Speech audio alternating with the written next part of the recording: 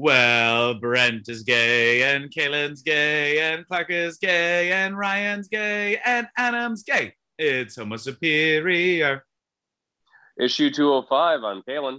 I'm Clark. I'm Ryan. I'm Adam. And this week, what if gets stupid, then stupid good? We set ourselves ablaze in the Inferno, and we try to guess the smileys on the X-Rider planning photo. But a little housekeeping. Sounds so boring. Hey, I wrote it. Yeah. Well said. A little housekeeping. We did actually, last week, if you listened probably for our weekly, you might have seen that we launched Wikipedia, a deep dive into Jonathan Hickman's previous Marvel work. We started where he first began with Marvel in 2009, Secret Warriors. But coming soon, we'll be doing the 13-issue S.H.I.E.L.D. run. So take a listen. Bookmark the first one. Send us your thoughts on the prolific writer's rise to the changing face of X-Men as we know it. Let's talk a little bit about What If. We did have a week off, so we've got 2 episodes of What If to cover, specifically What If Thor was an only child and What If Ultron won. Episode 7 brought us to a world where the only narratives we're telling are 80s and 90s college comedies. Without a mischievous brother and an all-father in a slumber, Thor threatened to keep on dancing till the world ended. We got a lot of strong women, some jokes that land, and a lead into the episode really worth talking about, at least in my opinion.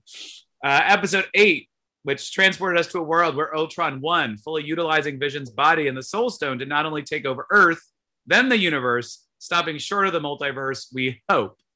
We get a lot of Natasha and Clint banter, the surprising return of Armin Zola, Uatu tossing out Kamehamehas, and the return of Darkster Strange.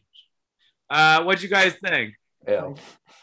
What's a Kamehameha? My recap of the episode. Oh, okay. Well, I only liked one of the episodes as well. So the first Kamehameha one was like a king of Hawaii, right?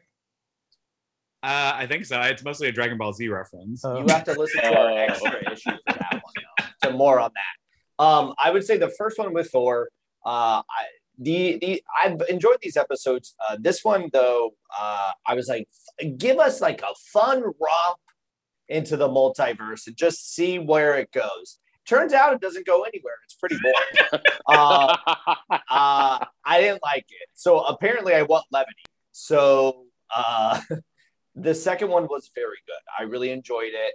I felt stakes in the way that I did not think I was going to get from this series just in general.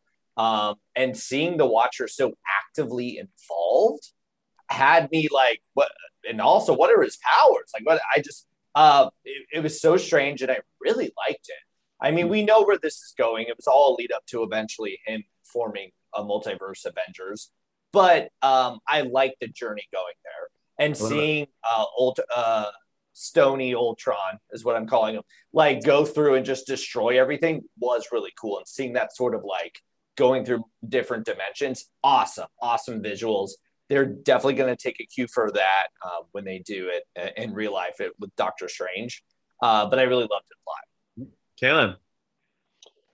What I really liked about the second episode as well, and I agree with everything that Ryan said, is we're now moving into going from an episodic series to like a serialized series.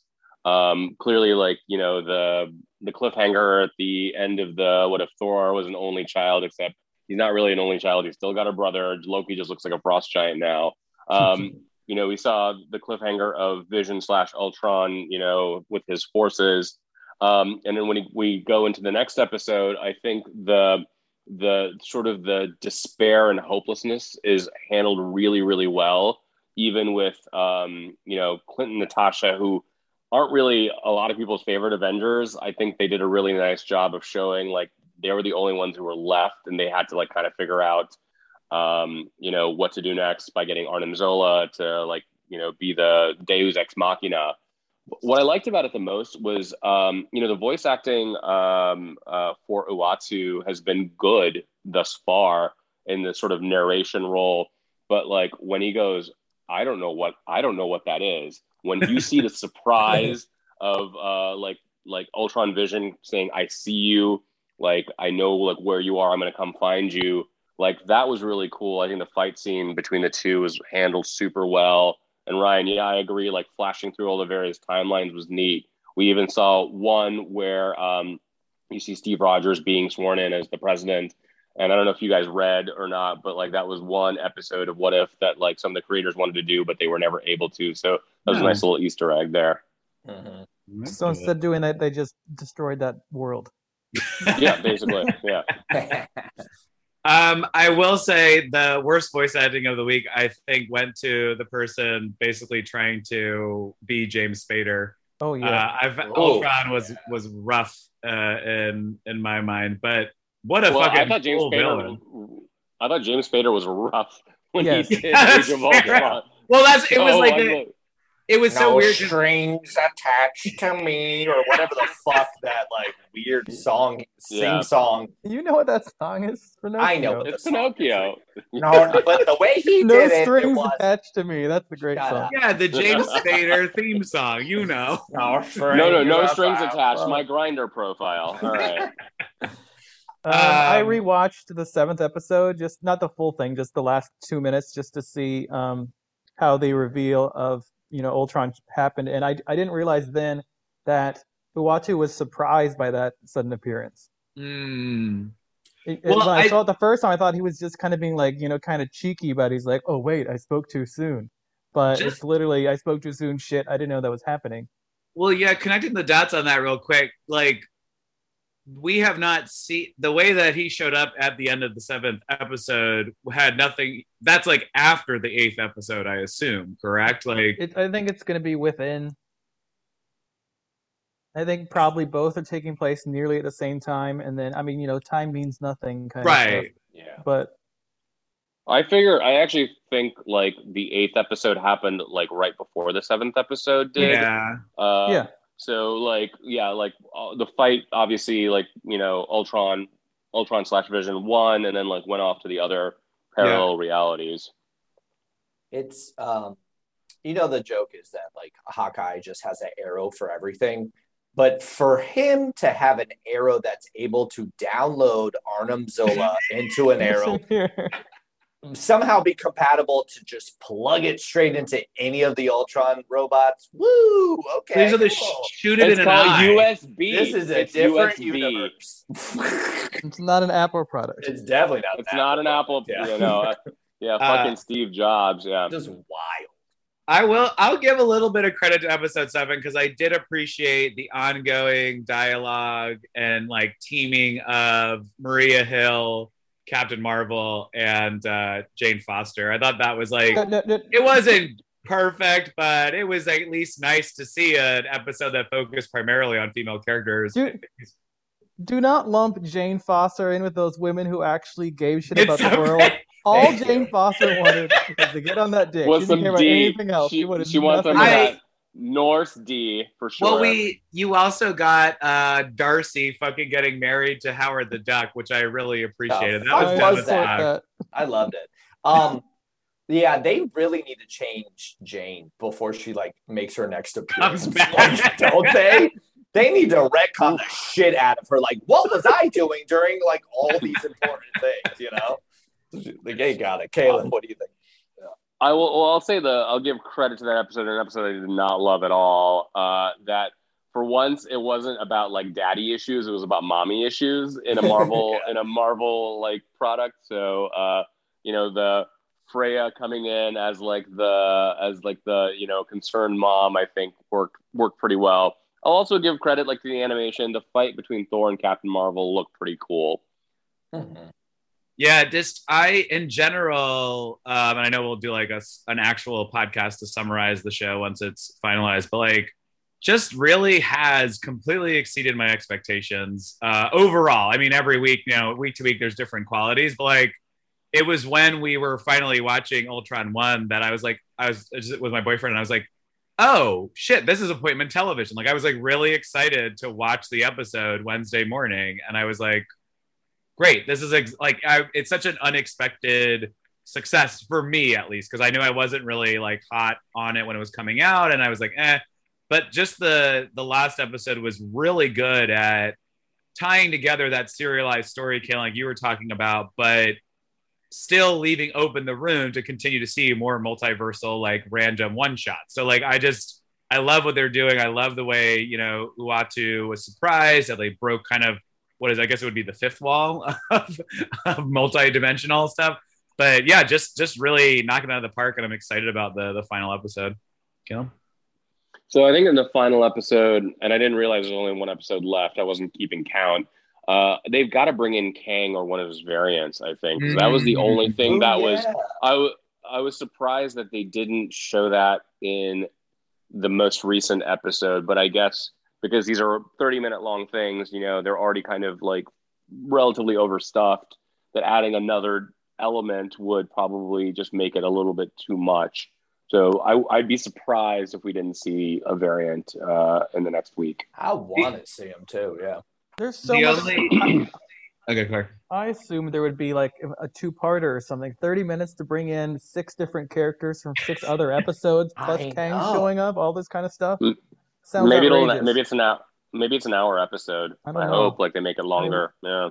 At the very least, we're getting the Arnim Zola thing that has to go. I love there. that this stupid fucking idiot keeps coming back. Too. Like he's such a small little character, and he just keeps coming back. We got him. Obviously, we're gonna have Captain America, but Captain Britain, Captain America. Mm-hmm. Yeah. Peggy Carter.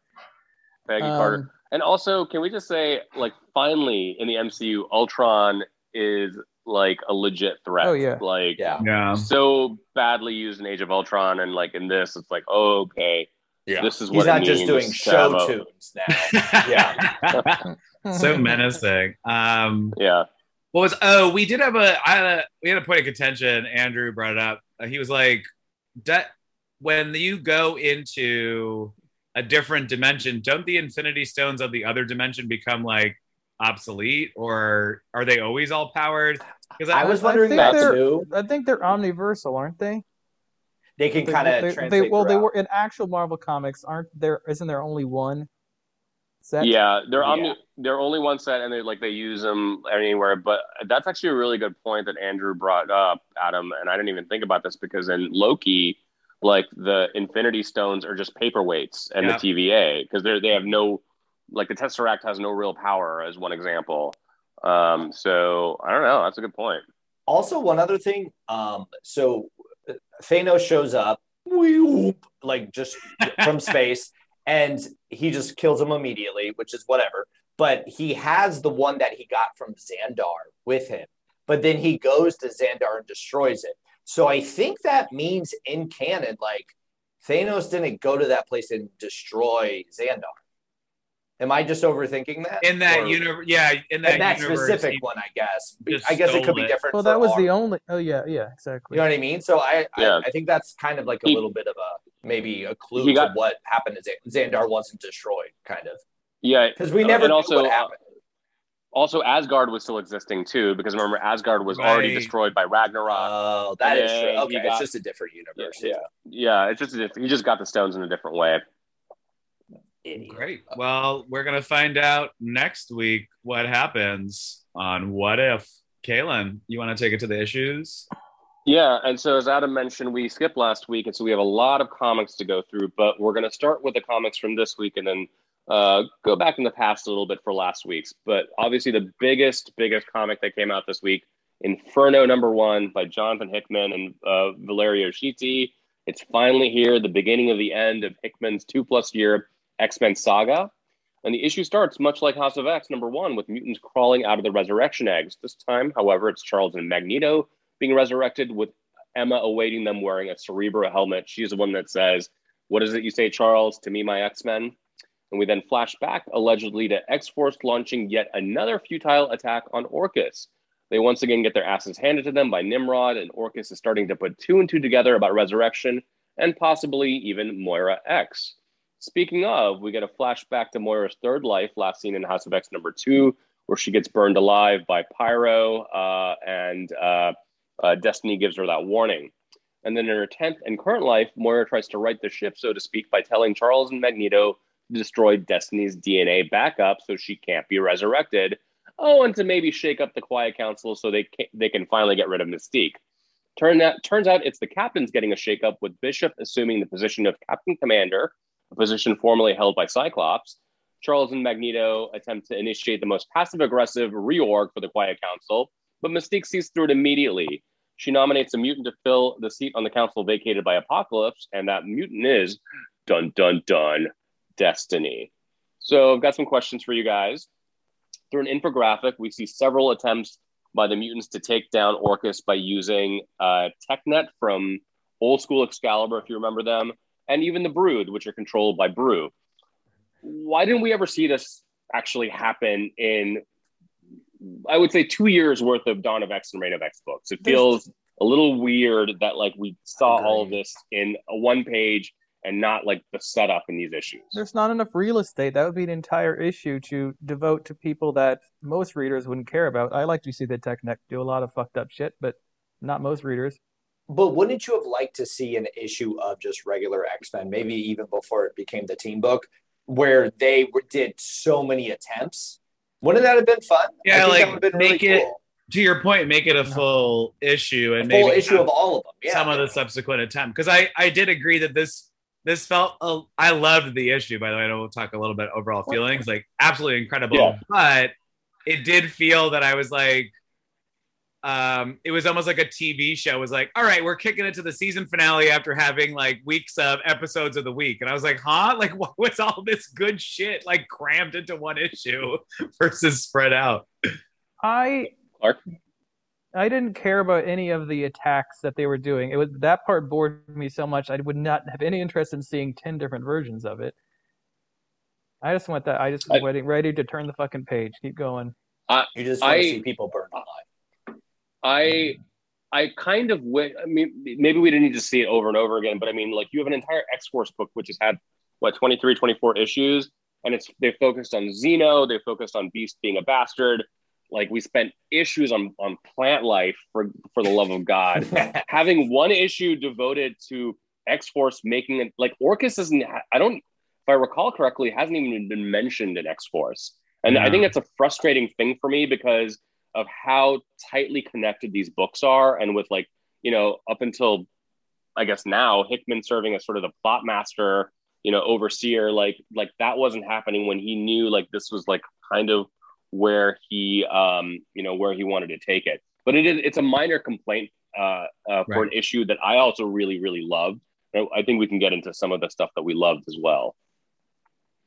So let me ask you this: what do we think Doug Ramsey's up to? Because we saw that little vignette of him, waking up next to his wife, and then him having a conversation with Warlock and with Krakoa. So what I called it is that currently he has his wife, his life partner, and his work wife, and he's trying to like deal with all three of them at the same time. Polyamory. I have no idea. That's what it needs to happen. I mean, they just need to go at it. But I don't know what's going on with him other than. Well, I say, what is Bay up to? Because there's like the great shot of her opening her eyes right after he leaves. So it's like, was she mad or her eyes are just red like that? Like it was. He was drinking too much the night before. Yeah, high as fuck. No, I really did. There was like again, like the only thing that I loved every element of this book. The thing that frustrated me is that like there's so much that happened between Hawks and Pox and then now this, but like none of it seemed to matter as much as I would like it to.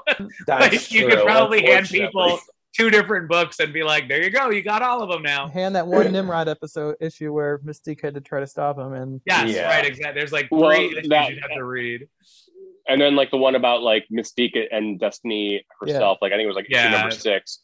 I do think you'd have to read 10 of Swords as well, because like Apocalypse being taken off the board, what creates one of the vacancies on the Quiet Council. Ryan?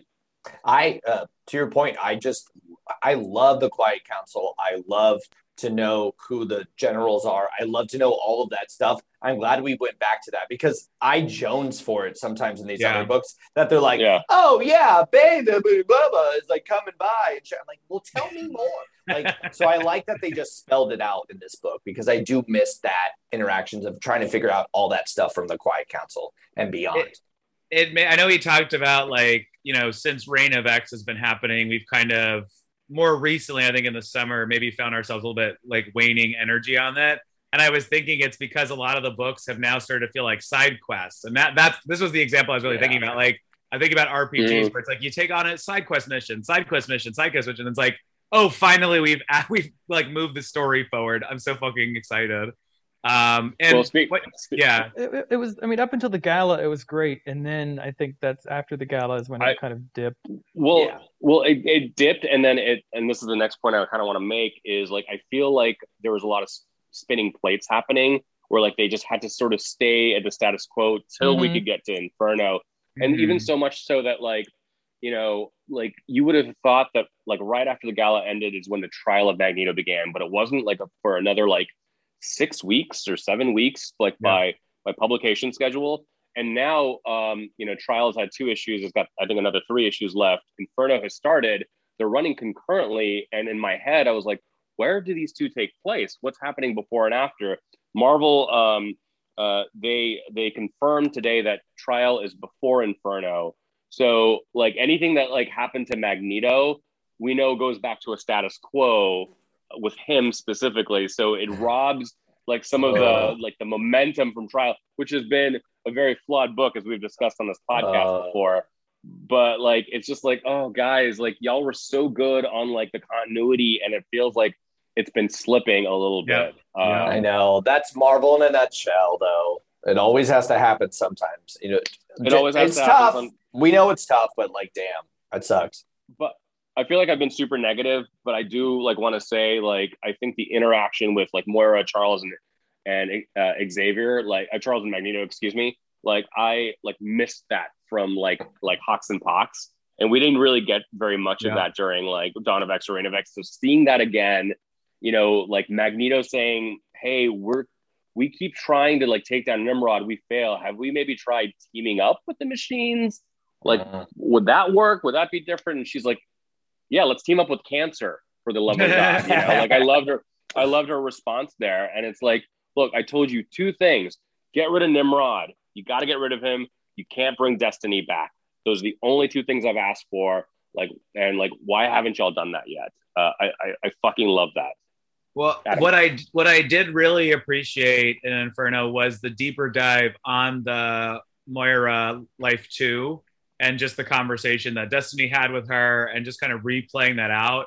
Just like everything felt so impactful and important, and Hickman's writing was very on point. And I mean, like, just I think the paneling was incredible, especially for the introduction. I mean, you knew it was coming, but like the introduction of Destiny to the council nomination, I was like losing my mind as I was flipping through this. I was like, oh my God, this is so fucking cool. I was fanboying the entire time. Like everything worked out seamlessly, I thought, from, you know, it was just firing on all cylinders, besides the fact that the overarching storyline around it was a bit harder. But like, it makes me so excited to see where this like kind of series is going to go. Ryan? It's, anytime she's on page, you get really excited. You want to see more of her. I love how British she is, where she got fooled because she was drinking too much tea about the situation. Like, oh, I had to have my tea. So I like that. That's the way it like came about for her. I will say this. We're going to look back at this issue and know every little thing, kind of like in Hawks and Pox. Everything is so intentional what they chose to show. Yeah. So the fact that they're like, well, now you have 10 lives, you may have an 11th life, and then we see that's the 10th. Everything is a clue for something that's about to happen. We're not just watching Doug like brush his teeth in the morning for no goddamn reason. Like there is a reason for all this, and it's super exciting, and I don't know where it's going, which has me excited for her next book. Kaylin? I'm just laughing at the image now of like Doug using Warlock as a toothbrush. But to your point, which is a really good one of like, you know, there's nothing by accident in here. Everything is going to be referred to later on. Did you notice that when we first see Moira again, the 10th life of Moira, she's got like a kind of like a burnt up book of it saying mutant cure, which is exactly what happened in the 3rd life. And so like, is she still trying to cure the mutant gene? Is there like an agenda within an agenda within an agenda that she's trying to do? I thought she was going to... Sorry. Go ahead, Clark. You use it to cure herself and then die so that their generation can't happen again. Oh. So she doesn't die. That's a really good theory. So she loses her ability to then cause a complete rewrite of the universe or life. I don't know. Yeah. Who knows? I don't know. That's She writes herself out of history kind of thing, if there's another life. Because she's just human. That's a great fucking so this theory. is the last life. Yeah. Oh, I did want to comment on, even though they've done not enough with Orcus besides just like shoving Gyrick into talking to people at the end of recent issues, I did really love how they're like, why are these fucking mutants so stupid? They keep showing up and dying the exact same way. And then they're like, oh, okay. I love that it's only Wolverine that remembers, because like apparently Laura's not available, and like all the other people that have basically the same fucking powers as him won't. They're saving random farm towns in X-Men. I like how they had to, going through this, explain how Magneto couldn't just throw the whole thing into the sun. Yeah. They still haven't explained how Legion or Proteus or anybody who could actually do some sort of straight up warping can't stop it. For real. I feel like they're being very uncreative in the way that they're trying to take down Nimrod and Orcus itself.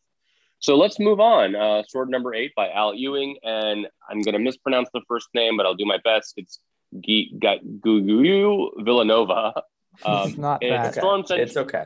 Oh, all right. Yeah. It's a storm-centric issue, which means that Adam came at least 6 times while reading it. We get more information about the 9 seats of the Great Ring, Arako's answer to the Quiet Council. Storm serves on the seat of all around us, which means that she's also the regent of Arako. Turns out that Tarn the Uncaring doesn't much care for Aurora as regent, and at a meeting of the Great Ring, he talks a shit ton of trash to her. Storm, being the bad bitch we know, says, hey, let's suss this out in the circle, which is a blend of Krakoa's Crucible and a way of unseating/electing new members to the Great Ring.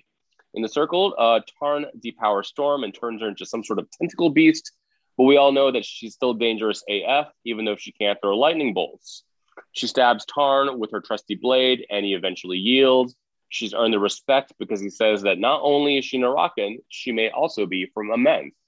All right, Adam, how many times did you actually come while reading this? The limit doesn't exist. I had such a great time reading this. I really liked it, not just because it was Storm, but also it was nice to see the Iraqi Council. It was nice to just actually spend time on Mars. And I do love that they're always constantly just finding new ways to put her in a circle, take away her powers, catch a knife, and always stab somebody with it. Like, it's just like, it's every fucking time it's a Storm-centric issue. They're like, you got to put her in a tournament and where she's got to have a dagger and she's got to stab somebody and be like, do you not know who I am, bitch? Like, it's the same fucking thing every time. But I love it. I live for it. Clark. Do you know how to pronounce the artist's name is just Guy? It's Guy. Oh, it's Guy. Yeah. Oh, okay. All right. I don't know if you already said it because I was trying to listen for that. This art was horrible. It was shockingly bad. The first 2 pages were fine, and then I just thought it was just sorry. Oh, I just made fun of the guy. I just got his name right though. At least, sorry, Guy. Yeah. I don't much care for your illustrations. Compliment sandwich. Give him a compliment at the end too. Yeah. I like your name. It's an interesting style. It's definitely it's very its own kind of style. Like I could see a lot of the facial expressions were a bit off for me. Storm looked a little like Michaela Cole to me in like certain panels. Well, and there was a lot of facial close-ups, and I think the face wasn't all there. But the coloring, I liked the coloring. I thought it was actually kind of fun pop. Storm's hair looked fantastic. So don't you fucking dare talk about how they draw her hair. She did really look different panel to panel, and I'm not talking about her literally being mutated and like turned into like half a monster or whatever, but she did look different panel to panel. I like the old school version of Storm where she's always down, she's a baby, she's depowered, has cancer, like they find a way, but like same story, but still love it every single time. I was really thinking about this issue, and just I love the idea of Arakko so much that it's created a whole world of like mutants that we can just tap into whenever we want some new villains. They are always kind of friendly. They're on the same side, but they're also evil. It's a very Magneto Xavier sort of vibe to the thing. It's such a good idea. Squidward, that fucking Squidward Tarn is in there. He's so good too. Like they've just created so many amazing characters just by creating this, and it's basically unlimited too, because they could just be popping out new mutants all the time. You know what I mean? It's such a smart, creative idea to further the X-Men into the world. I really applaud all the writers for it. It's so good. So, like, we've seen a lot of X books basically kind of wrapping up by the end of this year. We know Hellions is ending.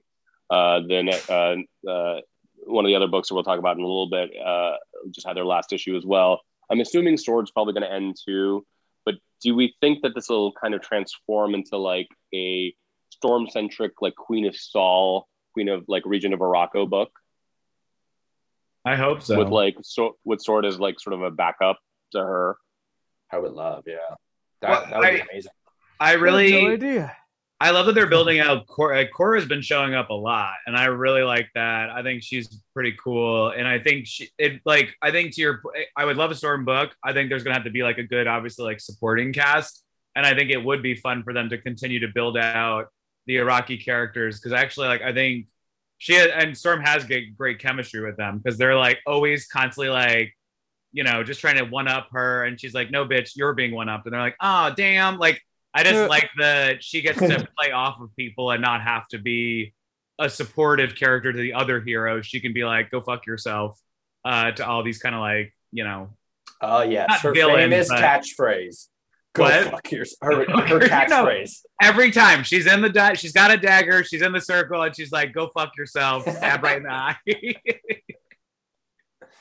All right, let's move on to Wolverine number 16, the last book from this week by Benjamin Percy and Adam Kubert. In a series of double and triple crosses, Wolverine tussles with both Solemn and Sever Blackmore. And I can't keep track of who's on whose side anymore. While fighting Sever, Solemn escapes to Krakoa to hide out like a parasite, according to Black Tom Cassidy. Logan finds Solemn in a cave on the island, and he's got a Cerebro helmet, some resurrection eggs, and those logic diamonds stolen way back during the Hellfire Gala. Knowing that he can't beat him in a fair fight, Wolverine gets Emma Frost to interrogate Solemn, and it turns out he wants to fuck Logan amongst other people and things. The issue ends with the Hand, those demonic ninjas that Wolverine and Daredevil always have to fight, bringing back their Hell Bride. What'd you guys think? So I had a question. We didn't really talk about it. How do you think Destiny was brought back? I was thinking, because this issue was done before Inferno, yes, on the list, that maybe she brought Mystique brought Destiny back through Solemn's, his eggs that we found out he has here. Oh, I think I like that. Would the five would the five say yes to doing well, such a thing? They made a comment in there that said the five do not follow the will of like everyone else. They can kind of do whatever they want. So they said a line like that at some point. There's some line in there that says something to that. In Inferno? In Inferno, yeah. Well, my thinking is, if it's not Solemn's, extra eggs and all that other stuff, I just think Sinister's playing his own game, and he gave the DNA to Mystique, and Mystique got the five to do it for our behalf, really? Because even before Moira said anything, the five and the Quiet Council haven't been aligned. Even the stuff we've seen in New Mutants most recently, when they decided to resurrect Gabby, and they're gonna like basically kind of like go back on like quote unquote clones being resurrected. We know when Hellions ends later this year that Madeline Pryor is going to be coming back. So I assume there's we'll probably find out more about Destiny in how she got resurrected in the second issue of Inferno. I really actually hope it's related to the five, because if it is, I'll give the running sort of build up a lot more credit, because they definitely have been building up the fact that the five was starting to realize, like, wait a minute, why are we listening or making these like stupid choices based on what some people are telling us kind of idea. So they've done a really good job of planting that seed. So I hope that's the plant that they're trying to grow, and not just be like, yes, these Solemn eggs that we randomly introduced. That's the way that they did it. Those bitches are gonna die. They are going to die, and then they're gonna be like, "What are we gonna do? How are we gonna resurrect people?" That's gonna happen. Does anyone disagree? Okay, what do you think? I don't disagree at all. I think you're right on. We're gonna have to figure out because we see that Blindfold is back in the after. Oh, we'll talk about Way of X, but in the we see her. Yeah, that's right. So they're gonna be.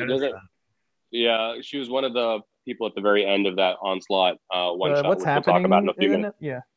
I'd just like to say that Solemn continues to knock it out of the park for me. I just love a fucking like pansexual villain that's just like, hey baby, but also will kill you. And I think the writing's good on him, and I just want to see more of that character. Another Iraqi that I'm like, is he gay baiting or is he actually into him? What's going on? He's definitely. I think he wants to fuck him. It's gay baiting until he does something though. That's if they're gonna keep wanking this until it happens, until he kisses a man on screen, I'm not fucking having it. There you go. Yeah, on screen. It's a video on-screen kiss. It is. We're reading them on our phones or our tablets usually, so technically it would be an on-screen. I'm not reading Wolverine on paper. Fuck that. I run hot and cold with this book, but I did enjoy the inclusion of Emma. I liked like the way that like Logan talked about her. It's like, we're not friends, but we are allies, and like she's the person I need right now to interrogate Solemn, and like that little infographic of just all the stuff that she gets. I thought it was actually kind of clever. The stuff with the hand at the very end, I was like, I'm just so sick of the hand. I'm just like, I know that it's like it's linked to the Murasama blades, like and all that. But Muramasa, Kaylin. Yeah, what did I say?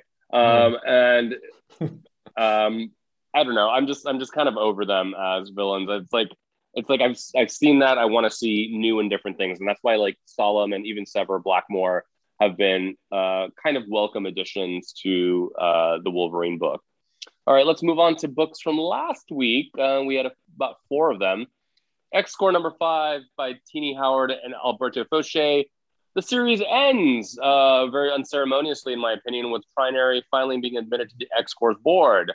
I don't really have much more to say about this book because I thought it was a misfire on almost every way, but very curious to get y'all's takes. I don't want to talk about this book.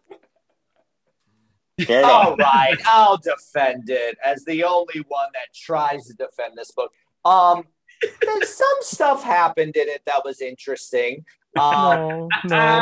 They made the Fenris twins more interesting than the Gifted. We have to hand that true. That's a low bar. Come on. Christ. What else happened? Celine was in it. Like it's tough. It's not that great of a book. If you're gonna go down the theme of like corporate intrigue, do it. Make it more. I feel like that. It was kind of just a reckless action issue without a lot of like stuff going on. Honestly, it's fine. It's fine. I did like the time we got with Trinary and her running around with that white woman. I don't know her name. Oh yeah. I thought like I was good to. I'm glad that it's like one of those things where I'm like, I'm glad all these people had a comic to like be able to have their voices told more. I just wish the narrative made me care about anything at all. Yeah. All of it just seemed like gibberish, like their inventions, the way they thought business worked. Like none of it seemingly felt grounded at all, which kind of sucks. And maybe if it got more issues, it could have breathed a little bit. But yeah, like why is like Monet not being like, I have to work past 5 and just yelling at Archangel for that? He's like, don't get mad. I have to work this weekend. Like that would be more realistic, and I kind of would like that more. It was just a very peculiar issue. I think I literally was trying to just scroll through right now, thinking about like, is there something I did like? And I can like barely remember the villains besides the Fenris twins. Like there was no real stakes. It all just felt kind of, Yeah, agreed. I think we can move on. Kaylin? I just kept thinking of like Vincent Adult Man from BoJack Horseman saying, "I need to go do a business." And like Tini Howard writing about like corporate culture. I don't know how well she understands it. It just seemed very surface level to me. On Twitter, on our Home Superior account, I compared this very much to Fallen Angels, where I think it was a book that like was a complete misfire, but hopefully it sets up something in the future where X-Corps is used well, whether it's a combination of Marauders and X-Force and like the next, like wave of books after we get the 10 Lives and Deaths of Wolverine. Let's move on. X-Men #3 by Jerry Dugan and Pepe Larraz. The newly formed team takes on the High Evolutionary and his Evolutionary Guard, and they reject his gift of sterilizing humanity and wiping them out in a generation. After several pages of beautifully drawn fight scenes, Synch ends the battle by giving the High Evolutionary what he wants, which is a drop of his blood, and that's undoubtedly going to come back to bite the X-Men in the ass. The team gets more information on Cordyceps Jones, the intelligent fungal life seen in the first 2 issues of the series, and his game world, which is apparently the natural progression of Mojo World. Cyclops and Jean decide to split the team in 2, one staying on Earth, the other heading up to Game World. And Kelvin Phylong, who we saw in the first couple of issues, is joining Orchis. And Dr. Stasis gives Daily Bugle reporter Ben Urich evidence of the mutants resurrecting themselves. What'd you guys think? Well, this was why I was going to mention it earlier. I don't think they're going to immediately stop the resurrection stuff in Inferno, because why would this plot point happen in this book and then 3 months from now suddenly it's not an issue anymore? It seems very strange. Yeah. To even worry about this being a plot point in this book. They're losing, as a continuity queen, I know they're losing the continuity and connection between these titles. No, the only big issue right now is the horribleness that's going on with Leah Williams' Trial of Magneto. Yeah, no, that's fair. Yeah, no, but I agree. I do hope. I didn't presume that Inferno would end the resurrection cycle either, especially if they've also introduced Solemns. Maybe it becomes a lot more difficult. So it's like there's only a few people that are coming around. Maybe it's not as much of like just like throwaway lives kind of thing. Or they saw it in a horrifying way. Like Sinister makes like a weird hybrid of all of the 5 into one person. That's just like, yes.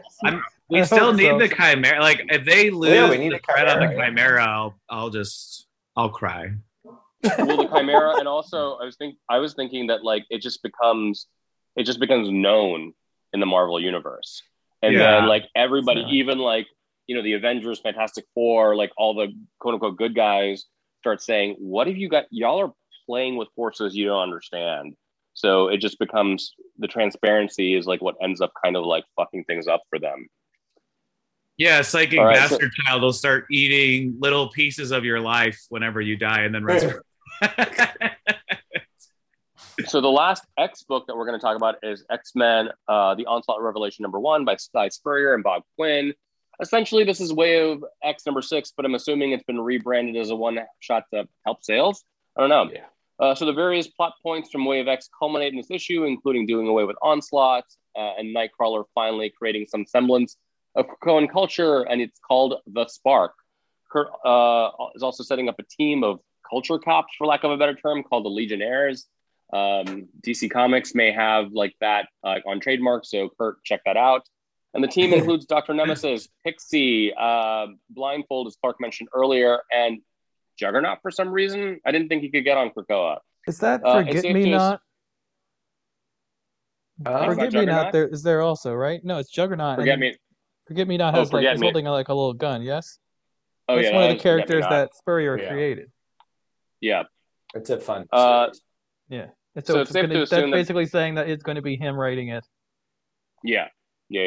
Well, and with Dr. Nemesis there for sure. Of course. It's definitely safe to assume that this is going to be a new book that happens after the line revamps after the 10 Lives and Deaths of Wolverine. Mm-hmm. How did this work for y'all? And in general, how did Way of X work for you guys? Ryan? In the words of the newest mutant on the team, I'm lost.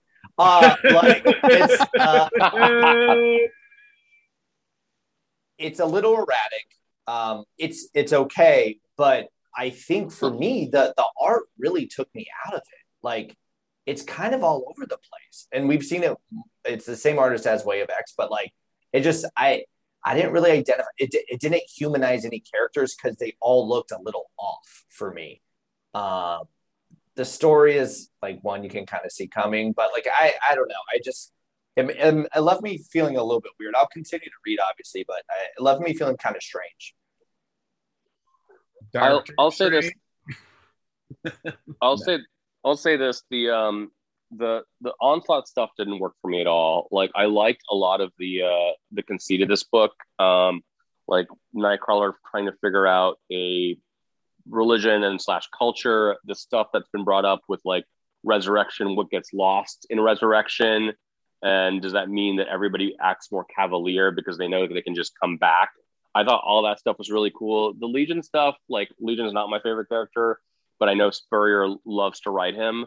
Like that worked okay for me, but man, like just Onslaught has never worked on any level for me at all. And I feel like Onslaught's got its fans, I'm sure, but I don't know who they are. I'll just say that. I liked all the Legion stuff. That's because I really like Legion and Spurrier's run on it. But yeah, as you said, Onslaught I didn't really care about, nor did I feel any connection with. It just felt like a lot of interesting character not biographies, but like character shots, stories in here that had to be tied together with something. Like I still don't understand why Fabian Cortez was so unnecessarily important in two separate books that they had to then continue this random story from one to another one. Why was he ever in Sword? It made no sense. And his tragic backstory where he cried. We have never been. He's an asshole. Yeah, I kind of liked it because I've never actually gotten real backstory from him. But that was the best part. It's so strange. The whole thing is so strange. They did such a good job with him I thought they did a really good job with him as a character. I thought introducing Lost was like a nice little story. Like I think you're right. All the character dynamics were interesting, but the narrative didn't really mean anything because I think where it started for Way of X and where it ended with this sort of like Act 3 Onslaught attack, like all of it was just stupid. And I feel like there's no there's a ripple effect for the Legionnaires, but you didn't need you didn't need any of the Onslaught story to, I think, get a lot of the stuff that we needed. I feel like someone maybe gave the note of like, how do we get a cool character in? Because I'm like, that they're not going to talk about Onslaught in any other fucking issues. I don't think. I think it was literally a come and go just so that they'd have a final villain and Kurt could form Legionnaires. I'm like, you could have formed it without having this stupid island attack that made no sense and nobody cares about. So this comic and Inferno last week made me realize how gross I think Xavier looks in his little like skin tight outfit with his helmet on. He just looks like a complete creep running around wild. I just disagree. I don't like him anymore. Art, that's my Halloween costume. Oh, damn it. I will call you a creep. Well, I'll just say this about Legionnaires, and I'm very curious if that's going to be the name of the book or not. But like, you know, Spurrier is a very talented guy. I'm just curious, like, what another team book is going to mean in like the next like iteration of these X books after the 10 Lives and Deaths of Wolverine. Obviously, look, X-Men's going to continue. I think everything else kind of gets wrapped up, and they like everything kind of gets like redone. I don't know if there's an X-Force book anymore. New Mutants they like say is staying. He's going to keep it staying, so it's not getting wrapped up with the Shadow King stuff. I don't think so. Based on the last solicitation, it seems like it's continuing.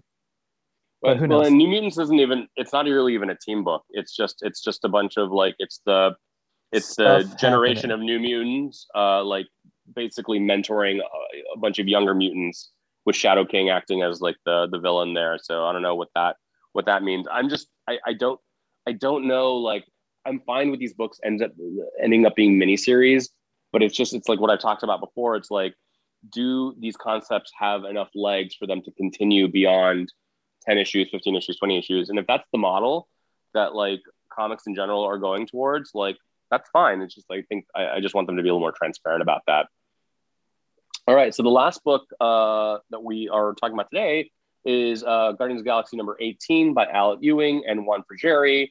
The Last Annihilation and this actual book conclude with Dormammu being taken out by the giant Chekhov's gun introduced in Cable Reloaded. The good guys, of course, celebrates, but in an ominous coda, Dr. Doom now has a portion of the Dark Lord's powers and Sister Talanis, the Skrull who controlled the fire cult scene in previous issues, is now the queen of the Chitauri. What do you guys think of Last Annihilation as a storyline? Lasted about 7 or 8 issues. Mark? I needed 2 more issues. Yes.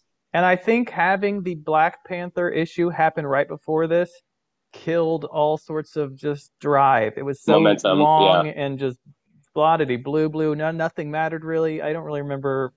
Did they make a bullet? I don't remember. For the gun? I don't remember what the hell it was even about. Yeah, so who cares? The bullet was from the Cable issue. I thought that was the gun. Oh, the gun was. So then the bullet. That's why you needed. No, the bullet was. I don't know. It doesn't. It just exactly. That's exactly the thing. If it's gun rights in space are so confusing. It was going well, and they had the Cable gun one, which was interesting because they had mutant characters in there, and then suddenly it's something totally unrelated that was so long and drawn out that suddenly the final issue is very fast. Everything's happening so damn fast that it just was jarring as fuck, and it felt like I needed 2 more issues because of that fact. It was all. I think I agree exactly with you, Craig. I felt the content was high quality throughout the entire overall event. I just wish there was more breathing room, especially towards the end. And I think one thing that it suffered from was kind of the not as much as some of the other crossovers that we've seen, but each one of them did filter into the story. But it felt like they were just issues to progress, like a narrative, and you could have skipped any of them and been like, oh great, okay, they got a bullet from somewhere. Like there wasn't as much of a connective tissue, I think, between all the character development and storylines, and that was the thing that I always don't like. But overall I did like it. It's just as Annihilation is one of my favorites. This is definitely the weakest of the Annihilations. Kaylin? Yeah, I completely agree. I definitely think we needed more. And also Dormammu at the end of it didn't really work for me as a villain. Like I felt like he was more of like a MacGuffin that was put into humanoid form.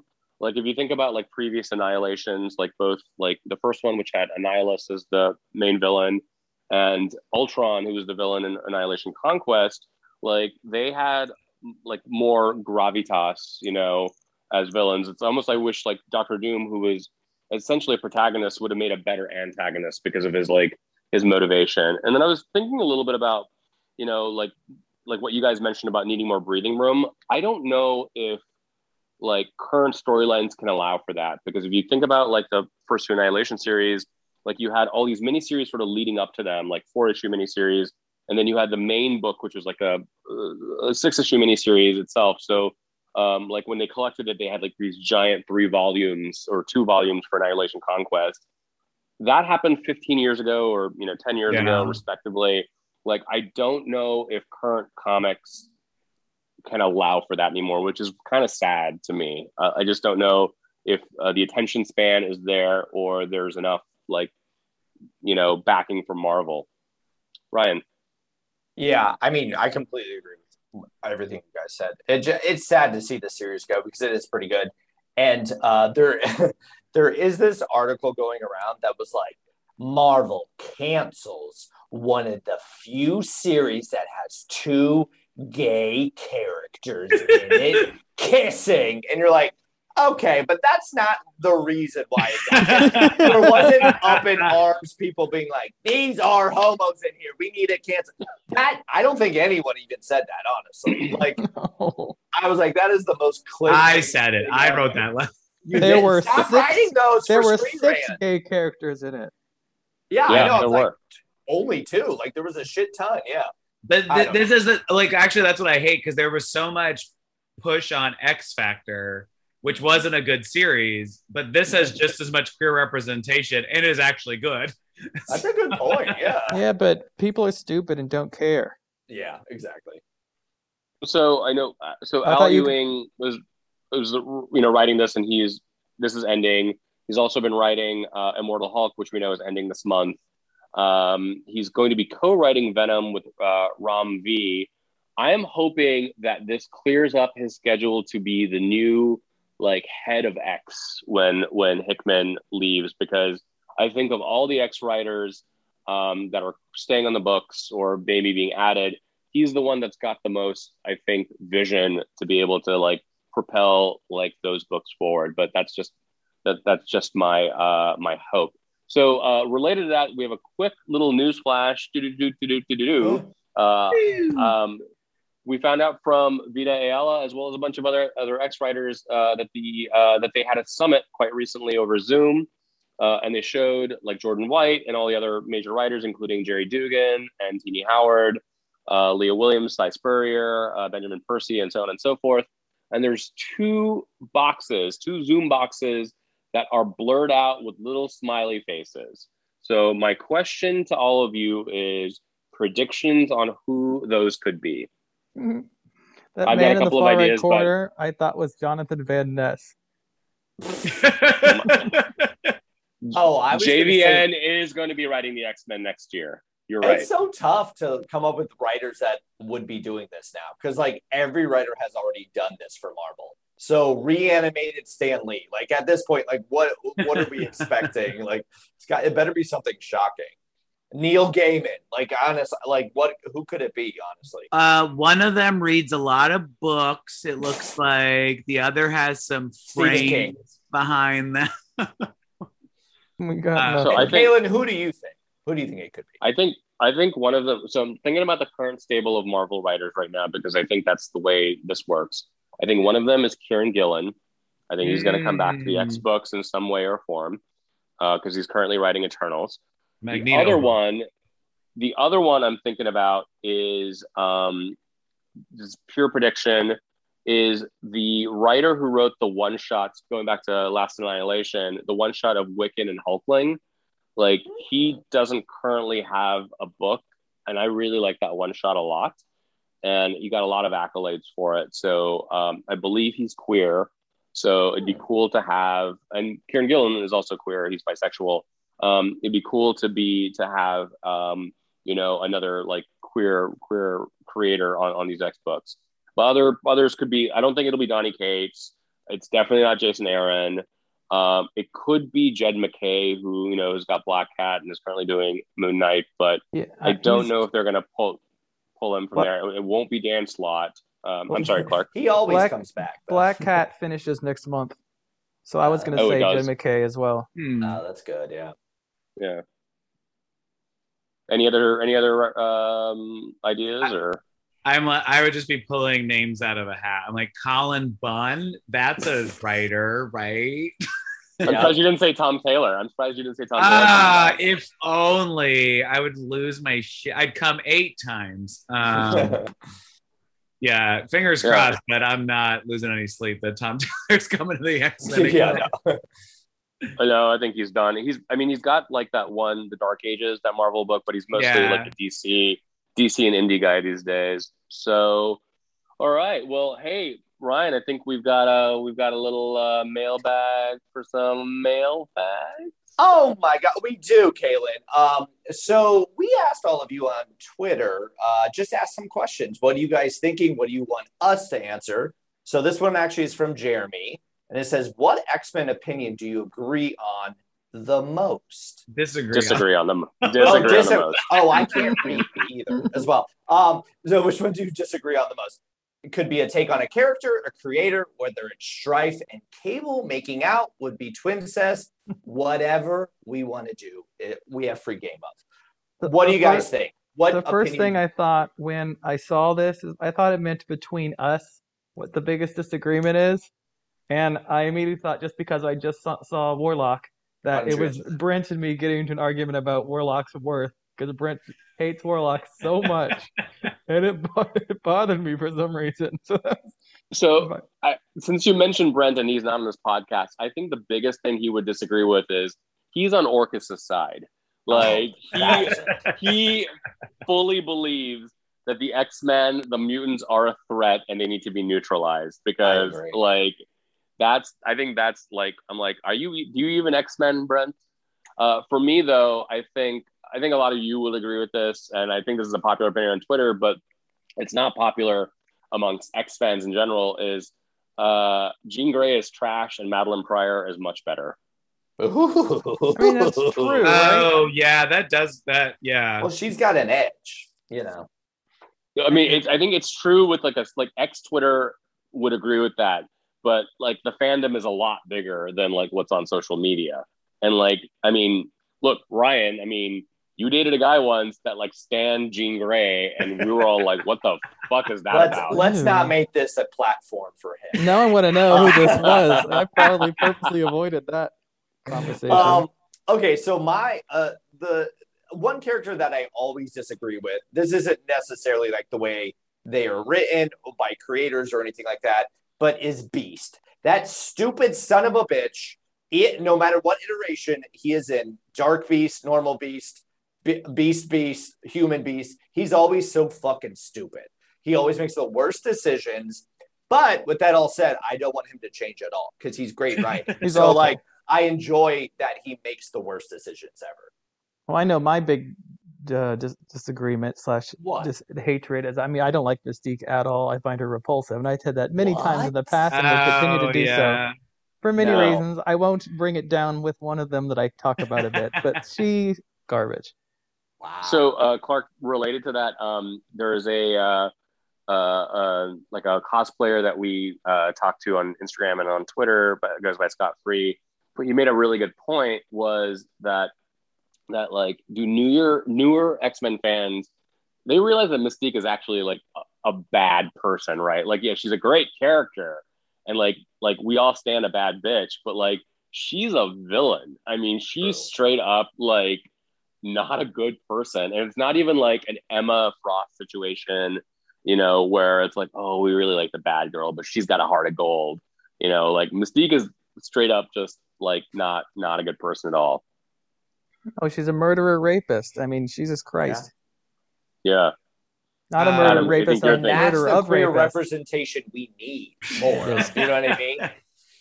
Adam, what do you disagree with? The easy one is that Wolverine is just a very fucking boring character. Like, I don't understand why people like him. I always hated him, even when I was a fucking kid. I was just like, this person's not interesting. But the bigger one is actually what I see a lot on House of X on Facebook. Well, not a lot, but like people are just like, they want to go back to the fucking school. And I'm just like, get over it. Like, how could you possibly want to read the same fucking plot? Like, we're still getting some of the same plot line we just saw Onslaught. Like, you're still getting the same garbage you want, like seemingly want, to make you feel nostalgic. Don't call and I'm just, it just makes me angry because I'm like, Hickman's like journey is just such a cool, like, resurrection was the problem. Like, that's where we started this podcast, and was like, that was trying that back to basics bullshit. And I'm like, it didn't work. Even if you had good writing, it wouldn't have worked, because like the plot line stopped making sense in this day and age when so much has happened in the 616 to be like, well, let's just run a school and teach some simple mutants how to like avoid bullying. Like, it just, I don't believe it. I don't like it. It's still going to be like the most iconic way for them to do it on screen and elsewhere. But I'm like, why tell those stories again? Caleb? Well, this is also related to another unpopular opinion I have is, you know, those fans are generally speaking, are ones that are such huge fans of the cartoon that's what they want. They want like that, like their golden age when they were 12 years old, 15 years old, whatever, of like, this is what the X-Men was. They had the school and they had all those cool 90s costumes with the pockets and the jackets and all that kind of stuff. And my unpopular opinion is, I don't actually think the cartoon's very good. How dare you? This podcast is over. This podcast is over. Yeah. I liked it okay as a kid, mostly because I was like, oh, I'm finally seeing the storylines that I read in the Claremont run being like acted out, you know, animated out rather. And like, that's cool.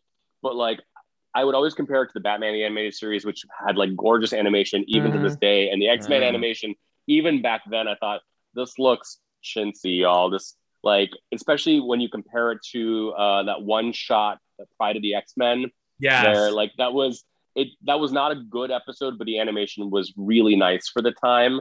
Like, and like the X-Men animation, like X-Men Animated Series, the animation was a step down. And I was just like, kind of whatever. I was kind of over it. And I know that's going to make a lot of people really upset at me, including folks on this podcast. Well, but that's my unpopular opinion. People started reading the comics because of that series. So, but the series could be bad. So yeah, it can be two things. Things can be two things. Things can be definitely two things. Yeah. I mean, the art got even worse when they switched it from Japanese animation house to a Korean one. In the last season. It was already not great, and then it took a nosedive. Yeah, season 5. It still has some of the best Japanese openings and closing. If you've never watched the Japanese openings and closings of the animated series, they're insane and they're absolutely wonderful. Yeah. If the animation was like that for the entire episode, I'd be like, it would be great. It would be great. Well, that's been our mailbag for mailbags, and it's also been our episode. You can find us on Twitter at Homosphere X and Instagram at Homosphere Podcast. Please rate and review us if you like us. If you don't, go fuck yourselves. We've been Homo Superiors. Yourself. Bye, little homos. We love you. Bye. Bye.